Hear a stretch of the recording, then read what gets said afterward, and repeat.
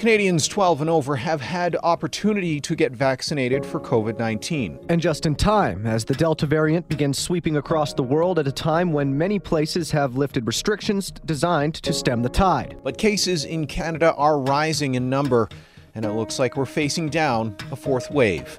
I'm Adam Toy. And I'm Dave McIver, and this is why.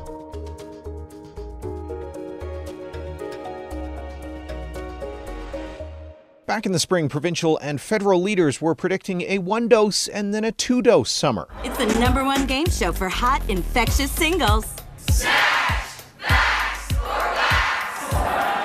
But as the summer wore on, the Delta variant joined the party, becoming the dominant strain in Canada in early July. And now in early August, we're seeing new cases start to rise exponentially, the signature of another wave. Okay, guys, but I say fourth, you say wave. Fourth wave. Let's go! So what is the Delta variant, and how is it different from COVID-19 as it first emerged from Wuhan, China, and the UK variant? But before we get into that, a bit of review of COVID-19. If I understand correctly, COVID-19 is it's an envelope of instructions that once it's inside of our cells, those instructions tell the cells how to reproduce that envelope.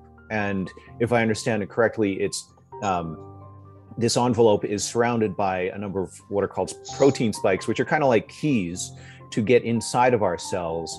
And the protein spikes are what classifies this as a coronavirus. Do I understand kind of the COVID-19 structure itself? That's basically true. It's you've got a package of instructions within inside an envelope that infects your cells and multiplies itself, and then it escapes from the cells infected by what we call budding. So it puts some proteins on the surface of the cell membrane and makes a round envelope and buds off. And then it's free to go infect other cells. It's collected the instructions that are on the RNA are collected within that envelope. That's Dr. Daniel Gregson. I'm an infectious diseases physician and a medical microbiologist and an associate professor at the Cummings School of Medicine at the University of Calgary. Dr. Gregson, the Delta variant that was first detected in India in late 2020, how is that different from the original strain that came out of Wuhan, China in late 2019? Before Delta came along, there was another variant, which was just had a mutation in the what we call the D614G part of the spike protein that really became the dominant strain worldwide. And since then, we've seen these new variants they're talking about all have new mutations that have accumulated on top of this D614G mutation. And the Delta variant is one with some mutations that are on the what we call the receptor binding domain, or that piece of the key that sort of gets into the lock to open the door. So there's mutations both in that portion of the what we call the spike protein, the little thing that sticks off the end of the envelope, and then there's a mutation that there's sort of a lever that sort of cranks the key to get in, and there's a mutation there as well. And we know from kinetics of both in viruses within tissue cultures, you can take the virus and grow it in cells and see how fast it replicates, that this virus outcompetes other variants in tissue culture. And we also can tell from looking at sort of viral copies in the samples we collect for diagnosed infections that it appears that the Delta variant has a little more rapid onset in terms of when the incubation period. So I think with the original Wuhan strain, we were talking about 7 days of incubation, and with the Delta variant, we're now talking about 4 days. And that the levels of virus that are being produced in the nose and the throat at the onset of that positivity is much higher than it is with the base strain. Base variant, sorry. Yeah. Right. So the Delta variant, it sounds like it makes you sicker faster, like and you become it sounds like, well, a few things. One, it sounds like it's able to get inside of our cells better than the previous strain. That's true. Yes. And as you said, with that key thing, the changes to the spike protein, it also sounds like it creates more virus, so it can spread outside of our body more, and that happens earlier than the original strain. That's what we're seeing in the experiments that are being done, and that's generally what's being noticed in communities where Delta is a primary variant, that there's more rapid spread, and which of course is dependent upon people's behavior as well, and it appears to be more infectious than the previous strains. Wow. So on what kind of order of magnitude is Delta from the wild like from the Wuhan strain, or even from what's Alpha, which was previously known as the UK variant? How much more? Right. Yeah. So the feeling with the UK variant was somewhere between 1.5 to 2 times more infectious than the original European strain. So there's European variant, sorry. And then Delta appears to be again about 1.5 to 2 times more in transmissible than those the Alpha strain. So we're looking at quite a large increase in the what we call the R0, which is really transmissibility when nobody's immune and there's no precautions being taken to prevent spread. Mm-hmm. Yeah. So if there's nothing to stop it, you said behavior or other measures like vaccines, the rate of reproduction, the rate that it spreads is it's high. much worse. Yeah. So if you look at what's gone on in the UK and Spain over the last 6 weeks to 2 months, they've had a very large outbreak, rapid onset of spread of the Delta variant, a very steep curve. Their numbers are probably total numbers they're picking up are probably 1/2 to 2/3 of what their peak was in the third wave. The only really good news about that is that their admissions to hospital and their deaths are nowhere near what we saw in the previous waves, primarily because a large number of people are immunized. So what do we know about the severity of the Delta variant? Let's just start with unvaccinated people. It's a little hard to compare what's going on because we're looking at different populations being infected over different time periods. There's a general impression that you're more likely to become sicker with the Delta variant, and that if your base rate of hospital admissions was in the range of 1%, it might bump up to 1.2 to 1.5% of the population that gets infected in a non-immunized group. We do know that the data is very that people who've had 2 doses of vaccine rarely get admitted to hospital with complications of the Delta variant. So what they're seeing in the United Kingdom and the United States is almost all the admissions are in people who are unimmunized. Mm-hmm. Mm-hmm. Leading to multiple media outlets and officials, especially in the U.S., calling this the pandemic of the unvaccinated. Let's talk about vaccinations then. They've been around. Canadians have had an opportunity, all eligible Canadians have had an opportunity to get their 2 doses for a good amount of time now. How effective are those vaccines against the Delta variant? What's the data show? Because previously, I think the Pfizer vaccine had like 95% efficacy against hospitalization. How has this? Yeah, the data coming out of there's just recent data out of the United States looking at this, showing that you're really looking at a really 92 to 95% efficacy against preventing death. So I mean that's better than any other therapy we have for COVID. I mean, if you get admitted to hospital with COVID, I mean it's a good chance you're going to end up in ICU, and there's a relatively high chance that you're going to end up dead. So that I think these vaccines have been, particularly the mRNA vaccines and even the AstraZeneca are more effective than we'd hoped for. And they certainly will prevent people from being hospitalized, getting into ICUs and dying. The difference with the Delta variant is we're starting to see some immunized people come down with symptoms of upper respiratory tract symptoms, so runny nose, sore throat, and cough, and not moving on to more severe disease for the most part.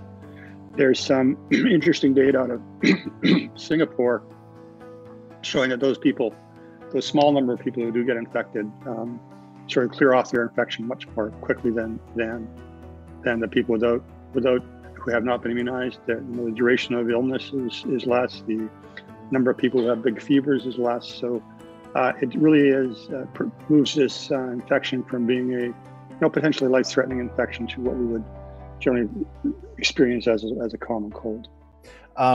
Those cases of people who are fully vaccinated, but then getting COVID, those have been known as breakthrough cases. Do we know roughly what the percentage of vaccinated people who can then go on to get breakthrough cases, who then become breakthrough cases? Yeah, it's in the range of about 10%. Depends on the study you look at, somewhere in that ballpark. So now that you have a 10% chance of, if you get infected with COVID, developing those symptoms, but your odds of getting infected are also reduced. So if you look at a study there's a study just published recently out of Philadelphia looking at teachers who had not been immunized, and the rate of infection, per day was way lower in the immunized group. To the point it's about 90% less. So and that's just when you're screening people, even asymptomatic infections. They were doing nasal swabs on a weekly basis. So we know that people who are fully vaccinated but also catch COVID are known as breakthrough cases. They can still spread the virus. How much do we know about that, and how does that add to the challenge? Well, we know that occurs. We're not sure how frequently that occurs. We do know that again, if you do get infected and you've been immunized, that your viral load drops relatively quickly compared to people who have not been immunized. So your infectious period is going to be shorter. So you're probably much less likely to transmit, but it's not zero. Dr. Gregson, I know epidemiology isn't your specialty, but you know about herd immunity, I'm sure. Early on in the vaccine rollout, estimates for herd immunity was to get between 70 and 80% of a population vaccinated. How does the Delta variant change that number, or does it? Yeah, having herd immunity would imply that our value that we all talk about is less than or equal to 1 without any restrictions being in place. So we're not there in Alberta. We're not there in Canada. We're not there in Israel even. So we're seeing more cases worldwide. So the herd immunity is probably a term that's not really applicable to the individual. So what you're saying is that the chances of the R value is 1. That means for every person who's infected, one other person gets infected, right? Mm-hmm. So that means that we're not going to see large outbreaks. We're not going to see our hospital system being overwhelmed. And truly, at that point in time, will be endemic. That's not the situation currently. Our R value is nowhere near 1. And those people who aren't immunized, it's just a matter of time. You're rolling a dice every day when you leave the house as to whether or not you're going to get infected. So you're going to see that number on a monthly basis go way up when you sort of take the gloves off the virus, so to speak. You're going to be running at R values that are a little bit higher than that. And again, it's just a matter of time. Even once we're all immunized in Canada, or even once 85% of us immunized in Canada, what we're going to see is people travel, and they're going to bring back virus, and those people who have not been immunized will at some point in time, maybe not today, maybe not tomorrow, maybe not even next year, but at some time they're going to get COVID-19. So it's going to be similar to influenza. I mean, if you're over 10 or 15 years of age, you've had influenza, and it's just going to happen for everybody. So it's not so bad to get COVID when you're 10, but if you're 50 and you're not immunized, it's not a good thing. I remember early on in the pandemic, there was the evocation of wartime messaging, wartime imagery, the idea that we're all in this fight together, and that the best thing that a lot of folks can do to fight the battle against COVID while vaccines were being developed was to sit on your sofa and binge TV, right? Yeah. and soon after that there was the wearing a mask and as a means of protecting both yourself and others. And then there was that call to arms, literally, to roll up your sleeves and get the needle, to get one and two doses of this vaccine. Has Delta changed the battlefield to continue that war message? Yeah, well, if you're looking at what the CDC is recommending, they've essentially stratified, areas of the country that had by their vaccine rates and their case rates. So they're saying, if your vaccine rate is high and your case rate is low, then those what we call non-pharmaceutical interventions, the distancing and the masking and the closing of restaurants and venues, doesn't need to happen. But if your immunization rates are low or your transmission rates are high, or your case rates are high, then your use positivity rates in their cases, then they're suggesting reimplementation of masking. You're seeing that happen in many states. The other thing some people are doing is vaccine passports. So I believe New York just today or yesterday announced that they'd be using vaccine passports for restaurants and movie theaters and venues like that to try and reduce the amount of transmissions that's going on. So you can play with the tap, so to speak, in terms of how much COVID you're going to have by how much of this interventions you're going to have in place on top of your immunization. If we can get enough people immunized, we can have the tap open a little bit wider. If we don't get people immunized, we're going to have to keep the tap on a little bit more of these non-pharmaceutical interventions. So we're still fighting a battle against COVID. We are just, you've seen our numbers in Alberta. We're sort of entering a fourth wave here. The wave is going to be different. It's not going to be like previous waves. We're going to have fewer deaths and fewer hospital admissions, but it's still going to put a strain on those individuals who get sick and those people have to care for them in the healthcare system. It's not an easy thing. Mm-hmm. I was reading the Public Health Agency of Canada's website earlier, and it appears that the Delta variant became the dominant variant in Canada sometime end of June. Does the presence of the Delta variant, does that delay when COVID is likely to become endemic from a pandemic phase? Or does that really depend on our reactions, I suppose? It depends on our reactions. So if you look what's happened in the UK, they've had a wave. It's a very, very high wave with a narrow spike to the top of it. So what's happened is the people who have not been immunized are getting infected, and then they're now immune, right? So you can actually, the other way to handle this, the Swedes at the beginning of the epidemic said, we're going to let this rip through the population, and then we'll have herd immunity. But so it depends on what you want to do, whether you want to have a large number of cases or whether you need to contain the number of cases you're having. And a lot of that, a lot of decisions made at the public health level are based on really hospital admissions and the healthcare system rather than, protecting you as an individual. So if you've not been immunized,